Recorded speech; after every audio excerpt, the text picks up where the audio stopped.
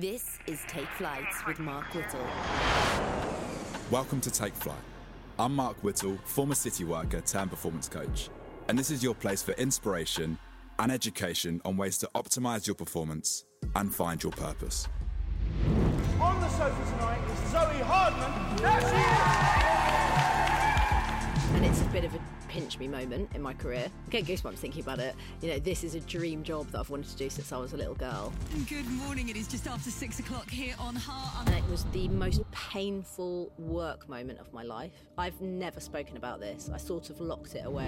What feels like something that was really big for you? You know, that inner child that we are so frightened of and we run away from, that we never want to go back to for whatever reason. You know, our kids are our biggest teachers because they're living it. My mental health is quite up and down. Sometimes I experience extreme happiness and then sometimes I experience extreme lows, but that's my character. I have done so much work on myself. I am able to cope with things on a day-to-day basis so much better than I was before. Cabin crew, passengers, prepare for takeoff. Zoe, welcome to the Take Flight podcast. Thanks very much for having me. Thanks for coming. This is amazing. My wife, I have to say this first, she said that you saved her after her pregnancy. Yeah.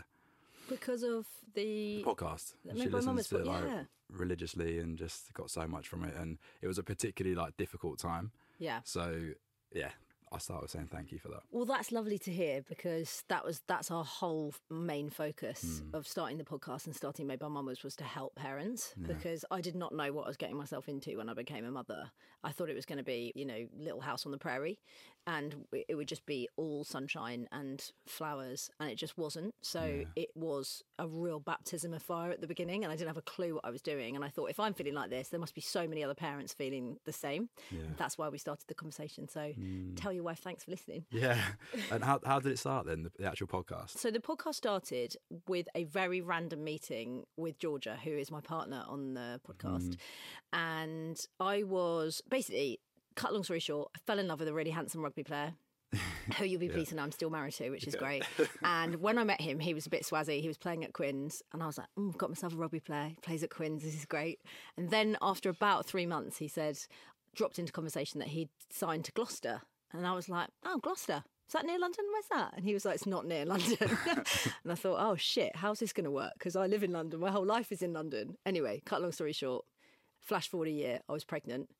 We were doing long distance and I had to basically up sticks and move to Cheltenham, green wellies and the park. I was thinking, what the hell am I going to do? And I went to a coffee shop for some breakfast one day and there was this really sweet-looking blonde girl on the next door table who was also pregnant. And as I walked past her, she smiled at me, but it was kind of like I don't really feel that comfortable smile. And I said, are you all right? And she said, oh, actually, not really. I've been dragged to Cheltenham. My husband plays football for Cheltenham. No way. I'm from London. And I was like, no fucking way.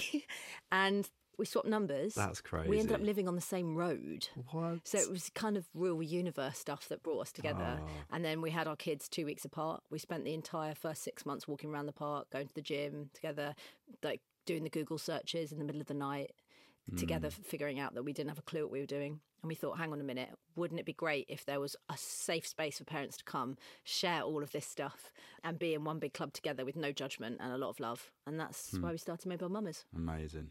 Cool, isn't it? Yeah. I often think what life would be like without her. Yeah.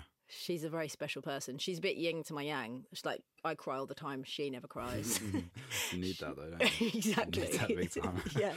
The safety blanket. Yeah. She's brilliant. I remember those late night Google as well. I didn't do them, but I'd roll over and I'd see the glow on my wife's face of the Google of trying to figure out how to keep a baby alive.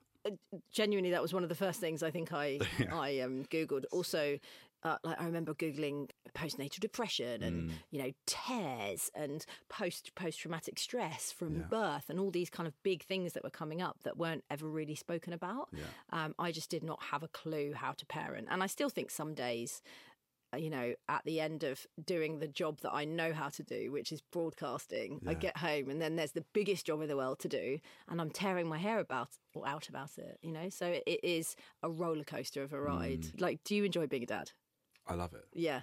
I've grown to love it. She's only 2, but the first year I was just jarred out of my reality of who I thought I was. My identity was completely been ripped apart. We were both super independent. We had our own lives, like me and my wife, and we'd like come together, and it worked really well. We had our own friendship groups and all that sort of stuff. And it was just so different. We moved out of London, lockdown happened 6 weeks later. So we're in a new town that we didn't know. And then we became parents with like zero support. Yeah. And that's kind of unfair because our families were great, but there was only so much they could do. They couldn't come to the house. Sure. They couldn't do anything really. So it was pretty rough, to be honest. It's really rough, and you're figuring it out together, but you're also trying to keep your own relationship going. Yeah. And you're thinking, well, hang on a minute. All the things that we used to do, just him and me, or you and her, that's just gone now. And you can't see the light. And yes, you're enjoying, you know, all of those incredible moments of falling in love with your baby and bonding and everything else that they tell you. But actually, you are grieving a life that you are now no longer living. And it takes, I think, in my experience, quite a long time to come out the other side and accept your new life. Yeah. Your new life is amazing. Yeah. But the old life, I was like desperately trying to hang on to. Yeah, And I also think parenting sets you up to fail. Even the language in the parenting books, like there are 5 definite cries that your baby will do, and you will know all of those cries. And I was thinking, I don't fucking know what that cry means. Like, are you hungry? Have you done a poo? What, you know? Yeah.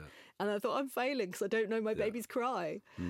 So from the word go, it feels like a bit of a set you up to fail situation. Yeah. I did a talk at a festival. Do you know Ollie Ollerton from SSE Desmond? Yeah. Amazing. Like, I love Ollie. Yeah. And we did this little festival over in Sussex a couple of weeks ago. And as people do who listen to the talk, they come and like ask you questions and stuff afterwards, and I'll do like my little 30 seconds of Gary Vee coaching, like little go do this, or you know, the little quippy little things. But there was this one woman, and she was just like, it was a weird question. I guess she was trying to understand in her mind why I was with Ollie. She was like, so what's the most extreme thing you've ever done then? And I was like, oh, fucking hell, on the spot. All right. And then I like allowed myself to think about it for like 10 seconds, and I said, becoming a dad. Easy. Great answer. Easily the hardest thing I've ever done. But yeah, now it's amazing. And then, do you know what? Even this morning, like dropping her off at nursery, and she screams now because she's so aware of the fact that she's going there and I'm leaving. And it's like, She also doesn't know when you're coming back because they have no concept of time. So when you leave them at nursery, they're like, am I going to see dad again? Yeah. You know, that's where their head goes. But they're also very good at doing that. Did the nursery call you afterwards and go, she's absolutely fine, she was fine a couple of minutes after you left? I'm like, are they just saying this, or is she still like screaming in the corner? I know. You never know, do you? No. You've got to trust people you don't even know. Like, we didn't even get to see the nursery like before she went in because of lockdown. They didn't even let us go in and see it. So you just got to like trust people. Of course you have. I remember, I look back on this now and I think, oh my God, what was I doing? We had a situation where we didn't have any childcare.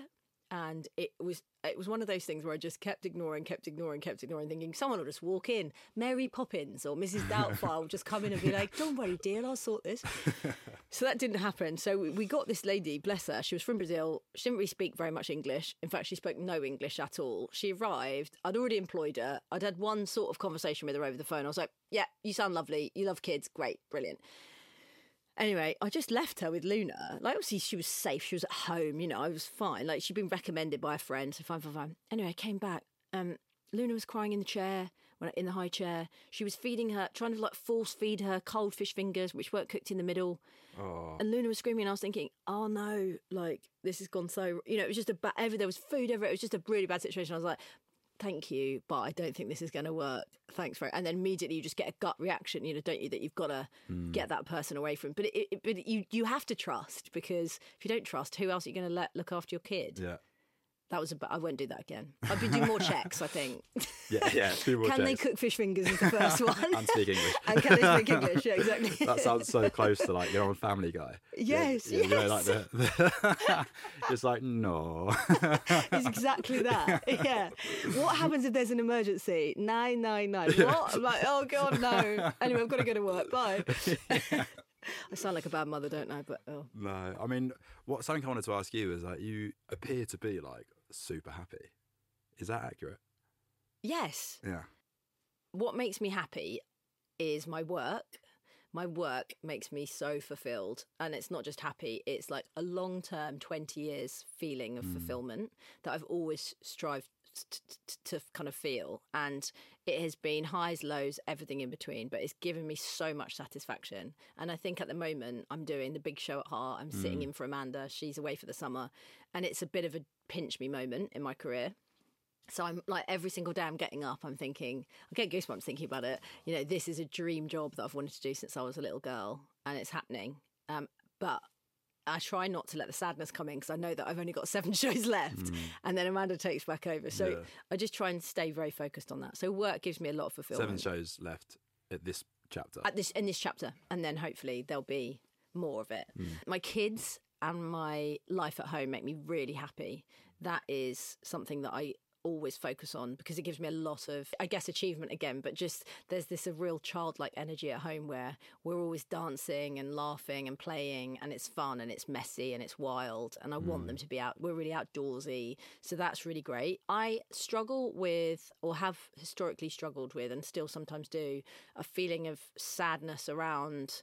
My mental health is quite up and down. Sometimes I experience extreme happiness and then sometimes I experience extreme lows. But that's my character. I'm a Scorpio and I'm not frightened of my lows.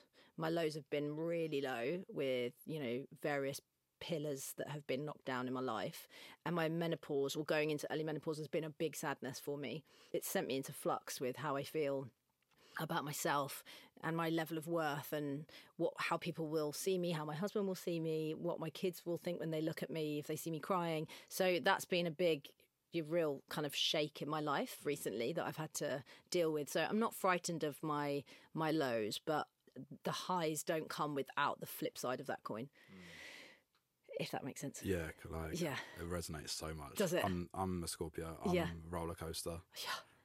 But then sometimes, because like my perception of you is like super happy all the time, and it's because we see that, don't we? Yeah. But that's because like our work is out there. That's the times that we're feeling very purposeful, very driven, yes, very present, and then we allow ourselves to have those lower moments, and then it's like my wife has to put up with that stuff, or your family has to see it. But I also think that's so important when you're saying that. I'm like, your kids need to see you cry. You need to know that's all right to feel like that. It's okay to like be nurtured, like if your husband gives you a cuddle, it's going to be all right, like your kids see that. It's like, that's the way to behave, that's the way to allow yourself to feel different emotions and stuff. That's what I'm because I'm a coach, I'm a super overanalyzer of everything. I'm like, oh my god, she just saw me on my phone, like, so now she's going to be addicted to her phone. Oh my god, I know. A big thinker, a deep thinker about stuff like that. Yeah, I feel the same. But I often say to myself, how can we ever give our kids a real perspective on life and a real good kind of equal starting point on what happens in their life if we don't show them the laughter but also the tears?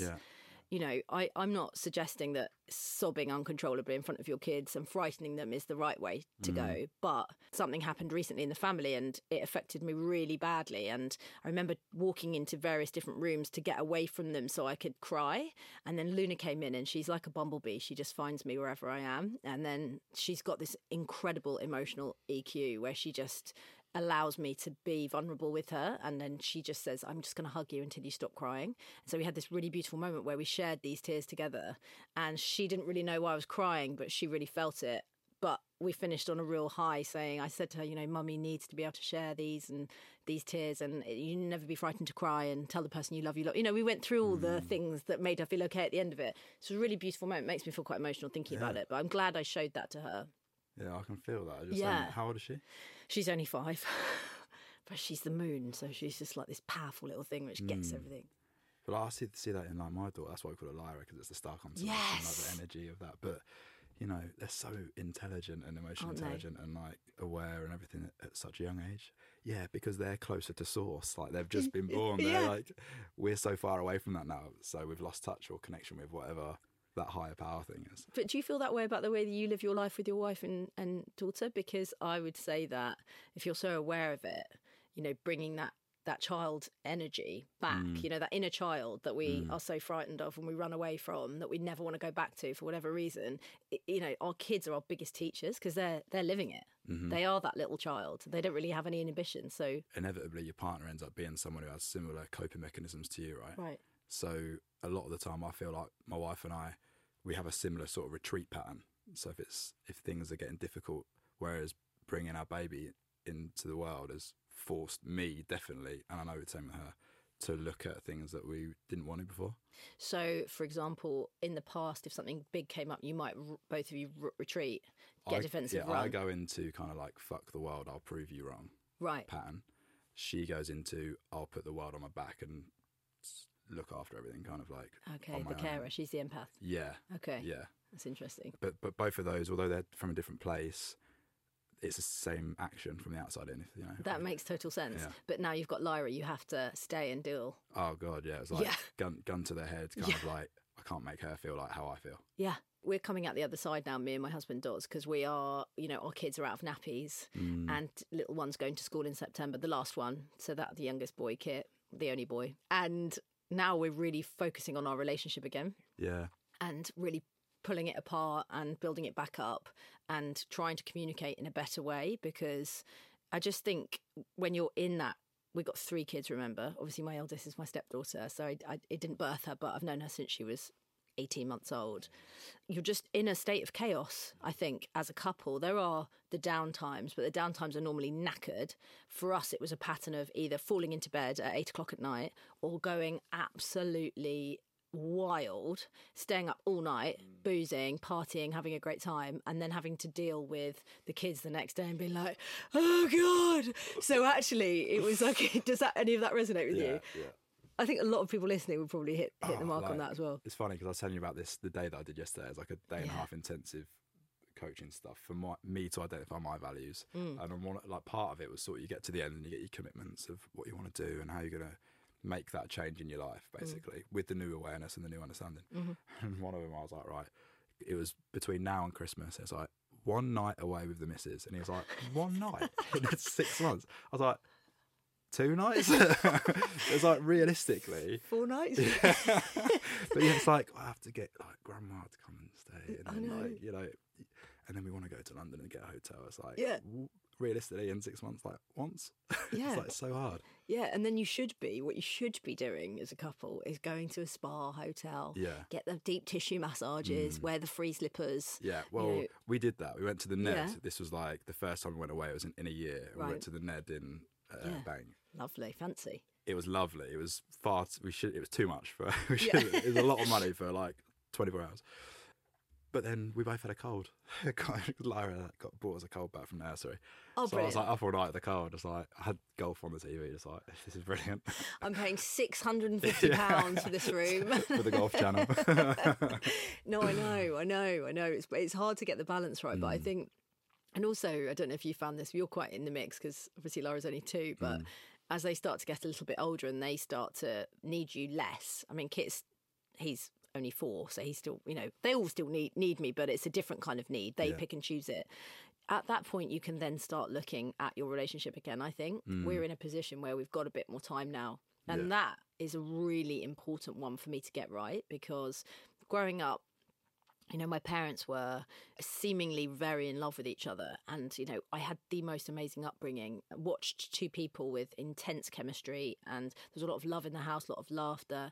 And, you know, it was funny because when my dad died 9 years ago yesterday, actually, I thought my mum would be in absolute pieces and, you know, spend a lot of time grieving for him. And she was literally like, whoa, it's my time to shine. And like had a new boyfriend very quickly and did all these things. And I was suddenly like, hang on a minute, you just spent 35 years of your life. And she was like, yeah, but you know, there's certain things you don't know about relationships and stuff. And she was just like, your father and I drifted. And I guess what I'm saying is that they maybe didn't spend enough time really putting back in because they were so focused on us that, you know, the communication starts to break down. You may end up staying together, but actually your poles apart. Your connection's gone. Yeah. So I don't want to lose that connection with him. I want to focus on that. Amazing. It's the biggest takeaway from my day and a half was that. From yesterday? To get my connection back with my wife, Yeah. So why do you think you've lost it? Because of baby? Yeah. Well, I think there's loads of reasons why. I've been with her since we were basically 18. So like you change so much. Change at every chapter, don't you? And when you've been together that long, like you're so entangled with everything. Yeah. And yeah. So I think there's that. I think like the main thing is having Lyra. It's just like 2 years where you're kind of like ships in the night. Yeah. She didn't sleep for 18 months. That was brutal. God. I've heard people have had much worse, but like I'm terrible on one night without sleep. That's enough. Yeah.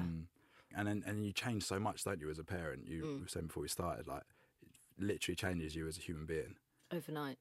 And both of you have changed. Your priorities change. Like probably the best thing I saw was how like amazing she was as a mum, and like just general appreciation for women. I was like, this is like amazing, because you can see mums and my own mum and everything else, but you don't appreciate it till you literally see what happens. I know.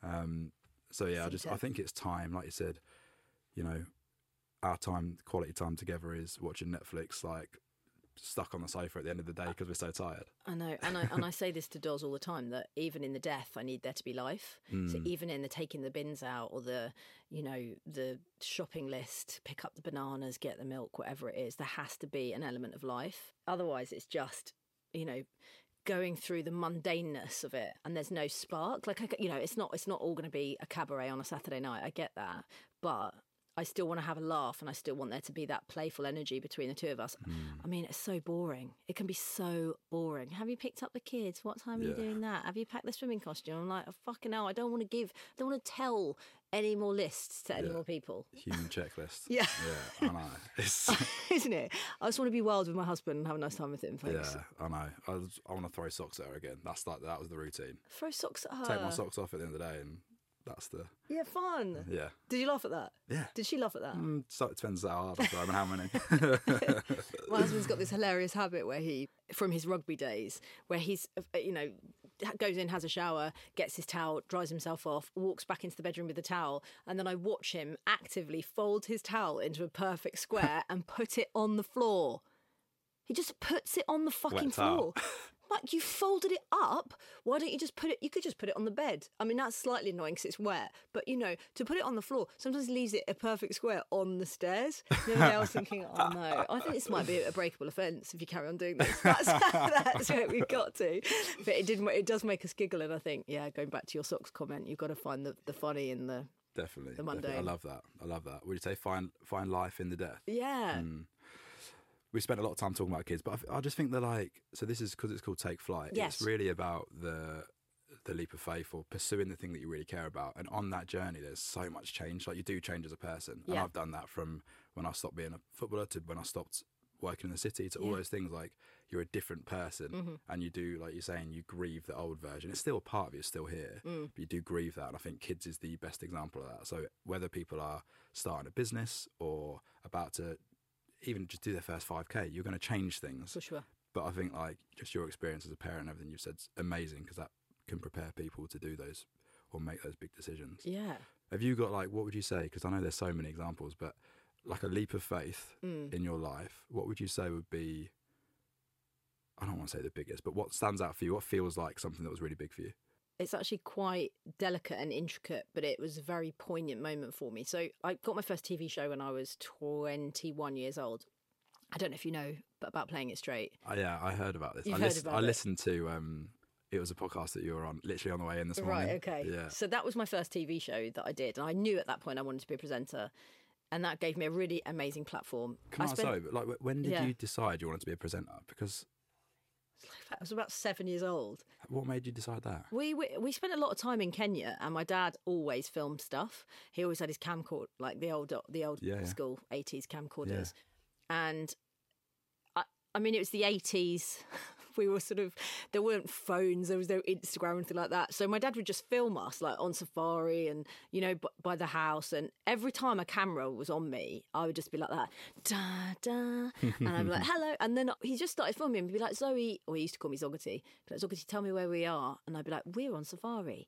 We've just seen X, Y, and Z, or we're doing this, or we're doing that. And it became habitual at home for Dad to get the camcorder out, film me and my sister. My sister was so shy, so she'd be like, oh, I'm not doing this. And then I would, be pushing her out the way, being the little bratty younger sister that I was, and try to take the limelight. I don't know.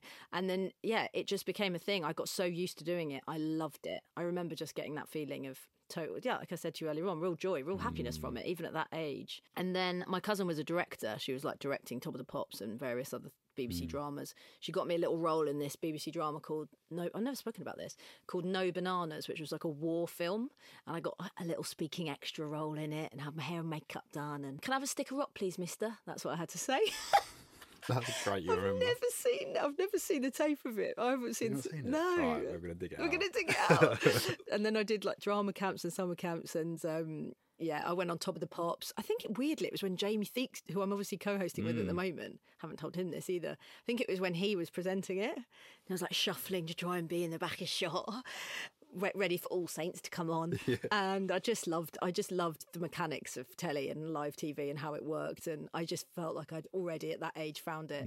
So I went and did my work experience at the BBC thinking that I was going to meet all these amazing people that could, at the age of 15. And I remember walking, I think her name was Mary. This was like a big reality check. I walked into this room and it was floor to ceiling files. I'm thinking, oh, why have they got me into the file room? And she went, right, your job day one starts here, Zoe. And I went, what? She went, sort those files out. You've got to go through all of them. You've got to sort the paperwork out. And I was like, oh, I'm not doing this. And I did for a week. And then at the end of it, she was like, when you're ready, I'll be the person that will be, because she'd been there for like 25 years already. She was like, I'll do all the intro. She was really kind to me at the end. It was almost like a bit of a initiation. Yeah. Love that. I know, but a week of paper cuts, I wasn't into it. Then I got Playing It Straight, which was obviously a few years after that. And that was an amazing experience. And then I sort of had this, I knew where I wanted to go. My parents had left at this point. They'd gone to Kenya. So I was on my own in the UK, living in London. And I just have always had that drive to, I had to be solo. And I've been solo for a long time. Like I'd always, as a teenager, I'd just been doing my own thing, really, because they were away a lot in Africa and all that kind of stuff. And then I spent sort of 10 years really in and out of ITV, doing like the Used Car Roadshow and various other shows. And then when I was about 28, I got Take Me Out, The Gossip, which was the turnover show. Remember the phone call from my agent being like, you've done it. And I'd gone through round and round of auditions. It was like a big moment for me. I said, who am I hosting with? They were like, Mark Wright. I was like, what, he's in the jungle? They were like, well, as soon as he comes out, they've had a big meeting. It's going to be him. So I was thinking, oh, this is going to be fun. It was fun. We had a really great time. Unfortunately, it didn't end very well because I don't know if you know this story, but... This episode is brought to you by Hux. Hux is a health company created to inspire you to find your daily edge. I've been trying Hux for the last few months, and it's become my trusted health supplement of choice. And I love that its range of products can, and for me should, be used every day from wake until sleep. Hux consists of high-quality, potent supplements across 4 categories. Their superfood blend provides you with 17 superfoods, including vitamin A, B, C and D, and a hit of plant protein. The hydration tablets hydrate you quickly in unbelievably good flavours. Nootropics support those focus periods and long-term brain health. And finally, Hux's sleep products with award-winning ingredients like Levagen to support your recovery through deeper, more restorative sleep. I've been using superfood and hydration for the last few months and have noticed a drastic improvement in sustained energy and my sleep. In fact, having met the team, tried the products and seen the vision, I decided to become an early stage investor myself, and I'm so excited to be a part of this journey. You'll be seeing loads more from Hux, and I can't wait to see and hear from people being supported by the products. To get involved, visit huxhealth.com or @huxhealth on all socials and use the code TF20 for 20% off all products, including their subscription. Thanks, guys. I hope you enjoy. In short, I mean, how do I say this? In short, they dissolved the show. They dissolved me as a presenter at that time, but kept Mark. So the show was supposed to be finished. So I'd lost my job. Devastating. Dad died the same month. It was like bang, bang. You know those moments in your life. And then I find out 6 months later that they're bringing the show back without me. So Mark and a different presenter. And it was the most painful work moment of my life. I've never spoken about this. I sort of locked it away. Like, if you're listening to this and you've had those moments in your career where you just think, I'm never going to recover from this. Because I put my heart and soul into it and I felt devastated. It's like the boy at school that you've been in love with for the last 5 years, choosing another girl over you. That's about 20 times worse. And so it took me a long time to get over it. I spent a long time feeling really sad about it and really confused, and really it knocked my confidence, and I thought, God, I'm not good enough. I'm not good enough for this game. I can't do it. They've chosen someone else over me. I blame myself for everything. I felt it was a bad couple of years post that. At the same time, and this is where this leap of faith comes in, I'd always loved music. Always, always. I spent my teenage years in Ibiza, in every single nightclub, dancing until whatever time in the morning. And I'd always loved being around DJs and having that experience of looking up at somebody and them just creating a night that will last, forever inside. So I thought, I remember having the chat with my agent. She said, look, you're not doing any telly at the minute. It's not, it's not happening for you. So what are you going to do? And I said, I know, I'm going to learn how to DJ, which was a bit of a bold thing to do at the age of 31.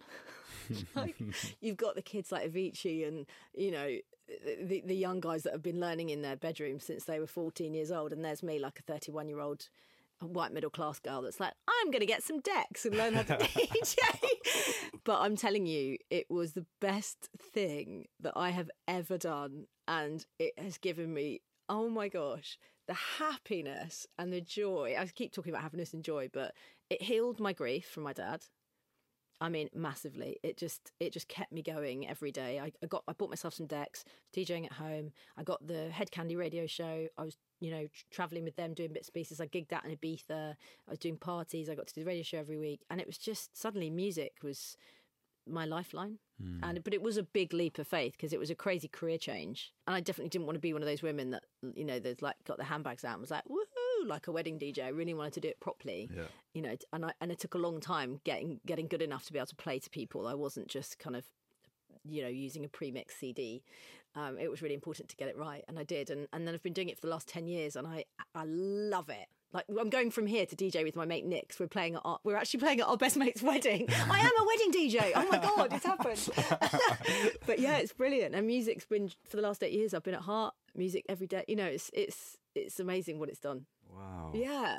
That's amazing. Thanks for sharing that. So I'm so happy they're doing it with a professional as well. You've added all the context, the stories, the highs, the lows. I mean, you've kind of said it already, but so that like real low moment when you like effectively lost your job. Yeah. With what was for you at that moment, like the peak, right?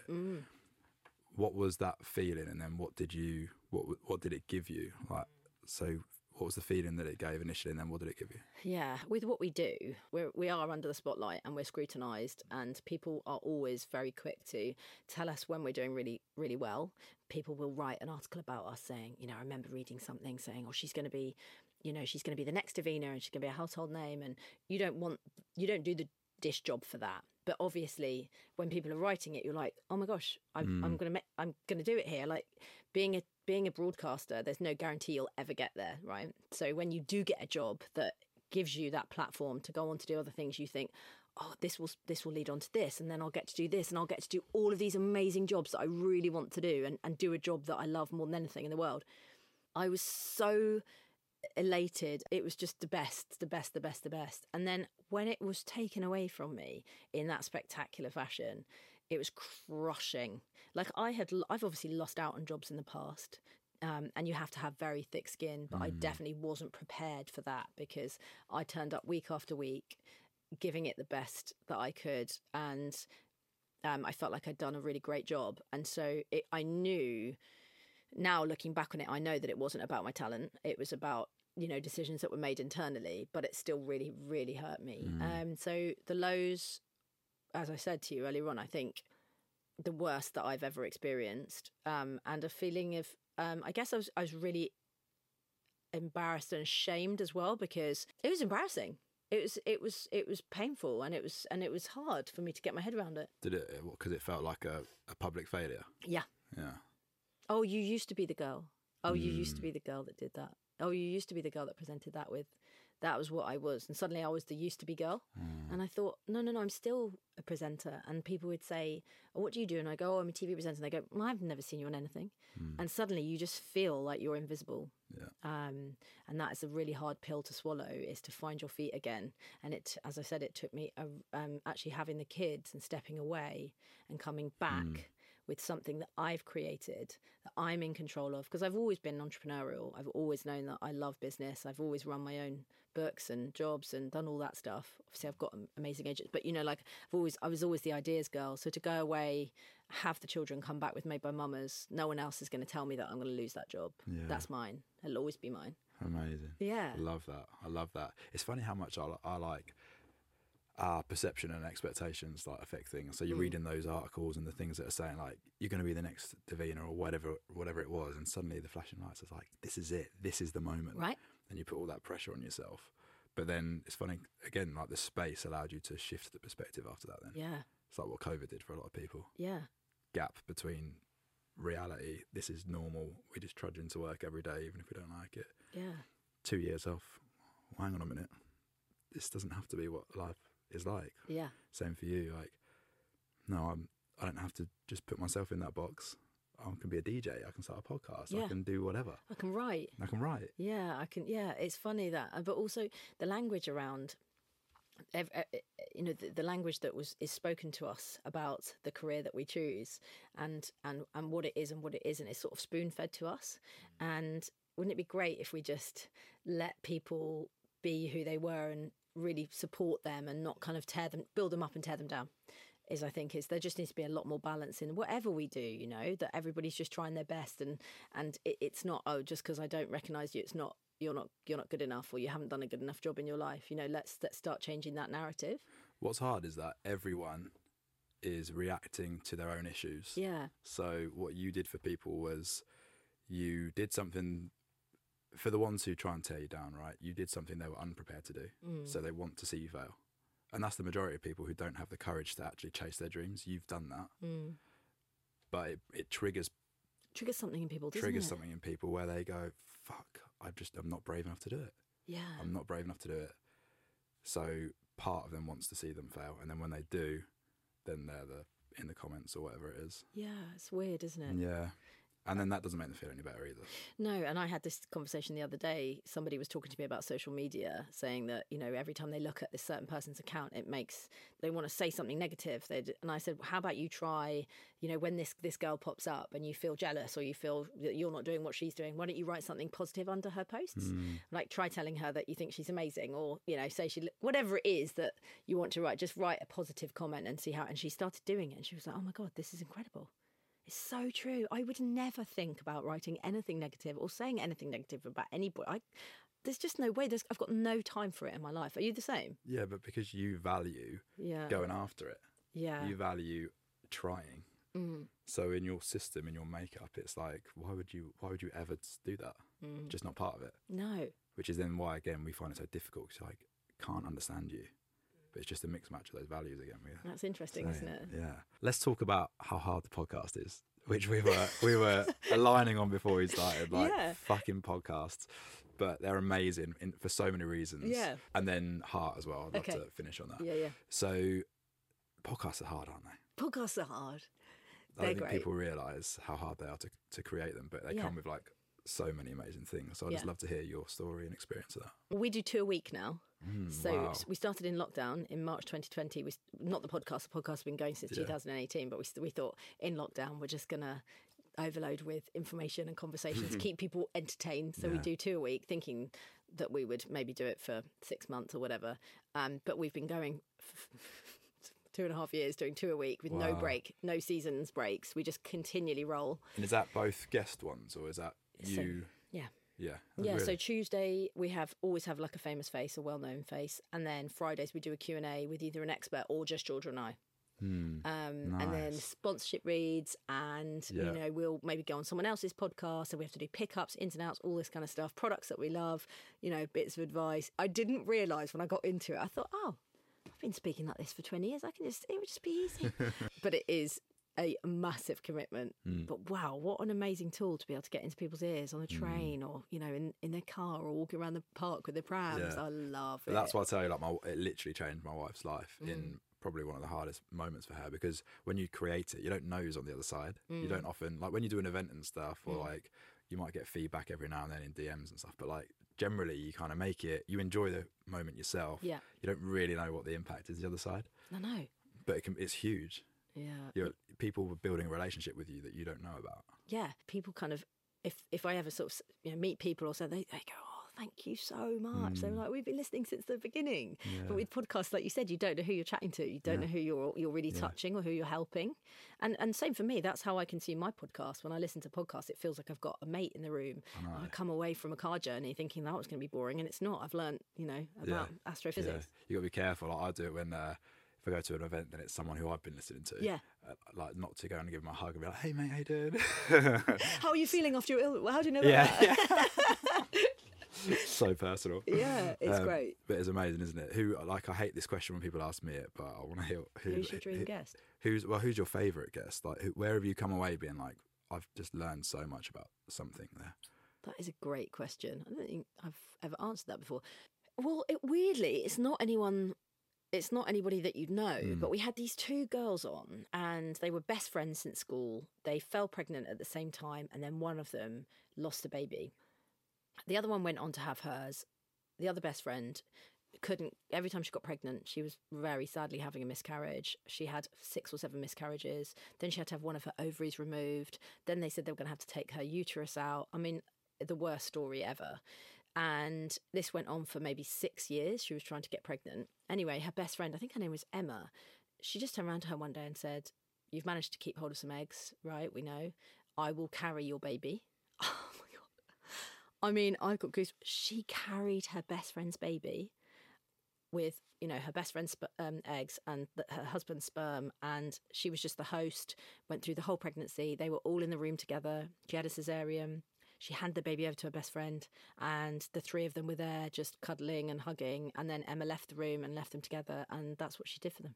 And I just couldn't. I was in just floods the whole podcast. What an amazing thing to do. Like, you lend your best mate your dress. Yeah. You don't hear stories like that. No. They're the real human stories that I love to hear. That's incredible. Isn't it? They're the like put faith in humanity. Right. Yeah. The one I want though is Michelle Obama. Oh yeah. How do we get she's Michelle on my Obama? list. Anyone listening know Michelle Obama? Get in touch. I love Michelle Obama. Probably over Barack, you know. Me too. Although Barack and his playlist, I want to really dissect that. Did you ever listen to the Michelle Obama podcast with Barack? No. That's good. That's worth listening to. That's what I'm going to do. They talked about this. the playlist on that. I bet they did. I can just see them like opening a bottle of Merlot and just being like putting on, I don't know, James Brown or something and dancing. You'd have to do that one face to face. Yeah. Yeah. Now tell us, what red wine do you drink? Yeah. Can I sleep over? That's so great. And I think as well, I just want to bring it up. Yeah. We're running out of time, so I'll just like acknowledge it for you. Like you're saying, you do all your edits for socials yourself. Yeah. Like there's a load of work that goes in behind the scenes. This is not even to do with the podcast, not even to do with radio, not even to do with any other jobs that you do. Yeah.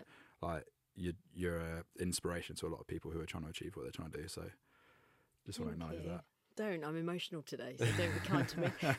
Me too. Thank you, because it's a big beast. The social side of things seems ridiculous sometimes, but then we have to, you know, there are 2 sides to it. It's like you're talking to an audience who are really engaged and you want to be there for them, but you also have to come up with your content ideas, film everything, edit everything. I feel like I'm spinning 20 plates all at the same time and trying to be the best mum. So it is a lot. And sometimes I look in the mirror and I think, fuck, how am I doing this? I think it's called imposter syndrome. Yeah. Isn't it? Yeah. When you're like, how am I running a business? I'm really dyslexic. I can't do that. I'm just sit there and talk. But it's But you are. But I'm doing it. Yeah. Yes. Thanks. So hard, right? Yes. You're telling me a funny story about someone who was in recently. Like, what do you love about the job? Oh God, I love so much. Well, I do so many different jobs there because I obviously do my shows at the weekend, but then I also cover breakfast. So you're covering breakfast now and doing the weekend still? I'm doing Sunday, so I'm doing 6 days out of 7. Fine. I also cover Drive when Kelly Brook goes away. Yeah. And I'd get to work with JK, who's hysterical. But Jamie Theakston, I mean, not being funny, but I grew up watching him on telly. I think I had a poster. I haven't told him this. Oh God. I think I had a poster of him on my wall as a teenage girl because he was he was really hot. I tell him that. He goes, really? Used to be hot? Like, yeah, you used to be hot. No, we have a great time. I got that gig last summer. At the beginning of the summer, I got called in to demo with Jamie very, very, very last minute. And the chemistry was there. Amanda has 7 weeks off in the summer, bless her. So her schedule's brutal. So I step in and do it, and it's the best fun. Amazing. I'll do it forever, please. Yeah, it's great. No, you're great at it. It's awesome. Thank you. I love it. Yeah. So there's loads I love about my job. But and when we get funny Hollywood A-listers in the studio that don't want to wear headphones, naming no names. Just look back on your feed. You might see them. I'll say no more. So we do the same 3 questions at the end of every episode. The first one is, what's one thing you've either come across or discovered that you're particularly excited about? Botox? Yeah. Not had that one before. I haven't had any yet. I really want some though. I know loads of people who have Botox. Oh really? Yeah. Have you ever had it? I've not, no. No, but it's because we were having a discussion about it yesterday, and I was like, maybe this is the year I'm turning 40. You don't need Botox. But I think, but maybe it's time for a little tweaky. Maybe. This podcast This podcast. podcast that I've just discovered, yours. Oh, mine. Yeah, Okay. that I'm really excited I love about. that. No one's Yeah. ever said that. Oh, Good. there you go. That's the highlight reel. Yeah. Done. Oh, also, Yes Lube. Okay, what's that? It's a lubricant, Okay. but it's oil-based and water-based. You can get 2 different types. You can get it on Amazon. It's $11.99. And It's you've got just- no nasties in it. You just discovered it yourself, or Just discovered it myself, yeah. Oh, nice. There you go. Good one. You'll thank me later. Next one is one habit you'd encourage all listeners to incorporate into their day that's either going to support their performance or just lift them up each day. Exercise, whether it's a walk in the park or a 10k run or a HIIT class or a yoga session, get out and exercise. It will push you and drive you to do better in your job, in your life. It will set the tone of the day. Your mental health will be better. I cannot promote exercise enough. I love it. What's your go-to? I like a HIIT session. Yeah, okay. I'm going to Barry's after this podcast. Oh, nice. I've done When I was Barry's. like, I've got a really important 12 o'clock. That's my Barry's Is class. it? I can't miss it because No, I otherwise get it. it will like get in my head the whole day that I haven't done it. No, I'm the same. Do you have the smoothie afterwards? Always. Yeah. The £15 smoothies. Yeah, that's why I go, basically. Last one of these is if you take yourself back to a particularly challenging time. It could be one that we've spoken about or a different one. Imagine there's 2 versions of yourself. What's the difference between the Zoe that's gone on to achieve all the amazing things that you've done and sat opposite me today versus the one who wouldn't have managed to overcome those things and wouldn't have made it? That's an amazing question.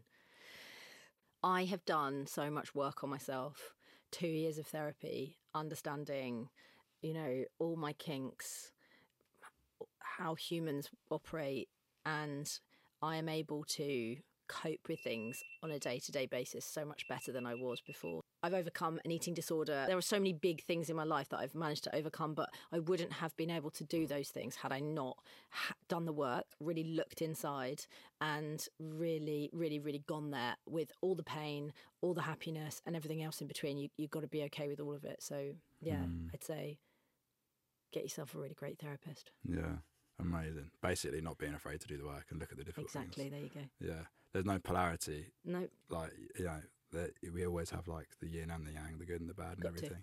Yeah, it's not going to be perfect, but it's going to be a ride.